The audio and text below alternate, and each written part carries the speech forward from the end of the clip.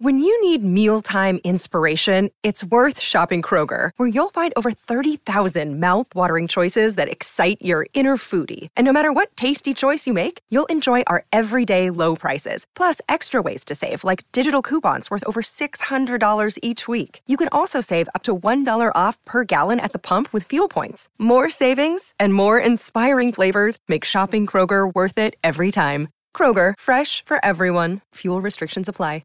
Put it out there nice and early about Matt Crouch and his future. He's in. He's playing AFL this weekend, but as of about 4 o'clock yesterday, he was in line to play his third sample game in a row in his second stint in the sample this year. This one from Mick. What trade value does Matt Crouch have, boys? What is he actually worth? Gibbsy, off the top, what do you think? Well, he's still a gun in my eyes. He's still going to get you 25 to 30, 5 clearances, 5 tackles.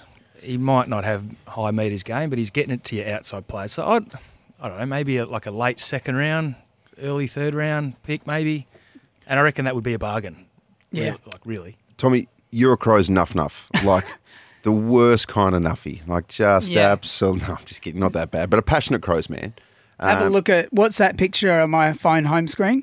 Bryce Gibbs. Yeah. And it's, I mean... That's all Bryce says, just Bryce Gibbs. I like those little shorts you're wearing. Darcy Fogarty, absolutely flying. But Matt Crouch, from a Crows supporter perspective, look, he's given some unbelievable service. He's, around about 135 games. He's an All-Australian. He's a best and fairest winner. He's actually got an amazing CV. He has, and he's had a great career. I just don't think he fits anymore into that mix when we're putting time into the Sam Berrys and the hopefully Luke Pedlar eventually. All these type of guys, I think he is still a good player and he would be a great fit for a club who needs that type, like an inside guy who can put it onto the outside. And I would hope we could get a second rounder, but I don't think we would. That's just the reality of that. But some other club is going to get a bargain and get a really good player, someone in the window. So if it wasn't working for Brad Crouch and where he was at and where the club was at, certainly working for Brad Crouch at the Saints. Well, it's amazing what a bit of a fresh opportunity, a new environment does to players. And we've certainly seen a lot of examples over the years where guys go in a bit of a rut, they change clubs and they turn their careers around. So not that Matt needs to necessarily turn his career around because he's still actually putting up good numbers when he's been playing AFL this year. So his performances have been there, albeit it might not be the right mix for the Crows at the moment. But wherever he goes, he'll have an impact. And good news for the rest of the sample competition if he does stay in the AFL the rest of the year, that he won't be clocking up 40-plus every weekend. Now, Tommy, so if it's not Matt Crouch, which Crow are you on at the moment? I'm definitely on the Fogarty bandwagon now. Of course you are.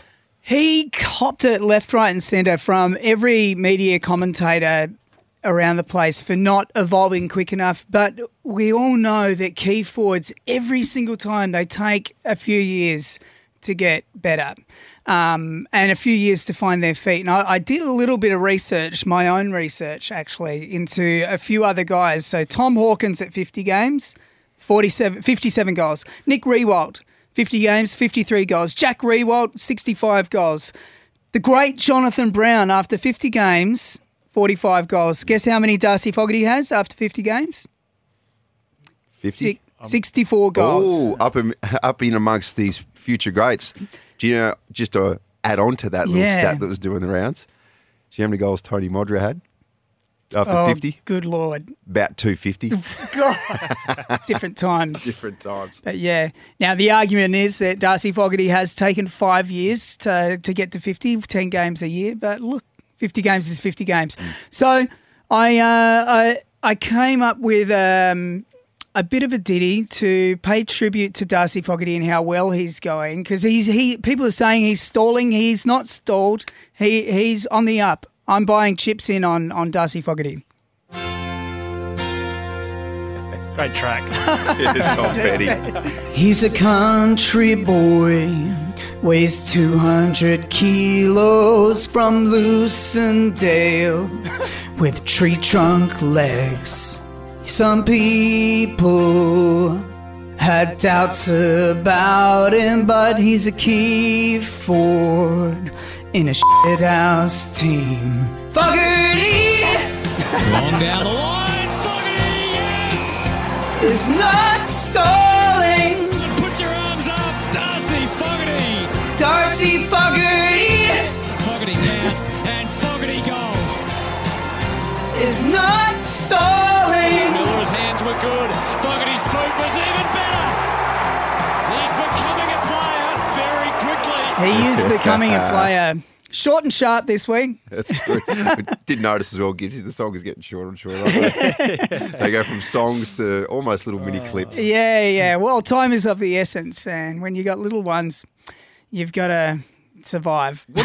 What about the range there too, Tom? Geez, some big notes in there. Yeah, I may or may not have used a bit of pitch shifting to help me, but I'll tell you what, though, these Adelaide supporters, 5 weeks ago they were calling for his head, and now they're all on him again. Geez, they turn around quick. Don't people they? are really fickle. They does. turn around quick. We are fickle. Absolutely, it turns. Marco texted in as well. He said the best doorstop ever was when a disgruntled Tony Lockett threw his crutches at a couple of annoying journalists, including a younger, slimmer Eddie Maguire. Do yourself a Yes. favour. YouTube that because, Tony Lockett, he came out not long after and said, look, it was just basically what you described. I was angry. I was not in a good place because I'd just hurt myself and I didn't know what was going on, and I got pesky journalists asking me what's going on. I don't even know what's going on. It's my body. He used this crutch like a genuine missile. Yeah. Spear. Like a genuine It spear. was scary. Tony Lockett doing a lot of things, but Tony Lockett throwing a crutch at me, I'd be fearing for my life. Goodness Yeah. gracious me. It's very quick as well. The other thing we want to put on the agenda this morning, 0427 154 166. Love to get your thoughts on this as well, Gibbsy. Jason Horne-Francis playing in the VFL this weekend. We'll get to this before 10:30. First of all, should he be playing in the VFL? And what do you think potentially could be going through his mind? Would this be another factor in this little pursuit to try and get him home? There'd be surely a few things bubbling underneath the surface. Do you think, in short? I can't understand why they would play him in the VFL. It's not like he's missed weeks with injury, so he's obviously been suspended, but he still would have been training hard. And when you do miss with suspension, it's almost worse because it's an excuse to get flogged. Yep. Really, you train harder than the main group is training usually. So it's not a fitness thing. I spoke to Jason the other day, and he said he was very, very determined to come straight back in, and he said he had trained the house down. So it's obviously it's not a form thing, I don't think. So maybe it's just a gentle reminder from the club to go back. Bit of motivation for you.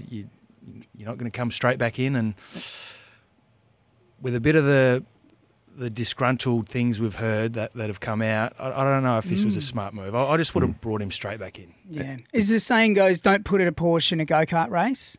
Yes. Didn't Tom Brown say that? Did Tom Brown say that last night? He may have, he may not have, but Are you I liked quoting it. Tom Brown? Well, I got Tom 'Cause Brown not on the many mind people do.